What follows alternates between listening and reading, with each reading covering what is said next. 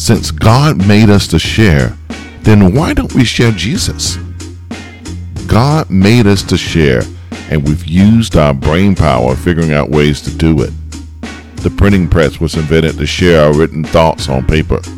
We use language, facial expressions, and our bodies to share thoughts, actions, and emotions. Computers, the smartphone, the internet, and social media have given us the ability to share instantaneously almost anything to nearly everyone in the world. So with all of these means of sharing available, are we sharing Jesus? Join us tomorrow as we explore this question in a sermon from Matthew chapter 28, verse 16 through 20, entitled, Go Tell It. Sunday school is at 10 a.m. Worship is at 11 a.m. Watch the service live on Facebook at NBC Dublin. So until tomorrow, blessings, peace, and love.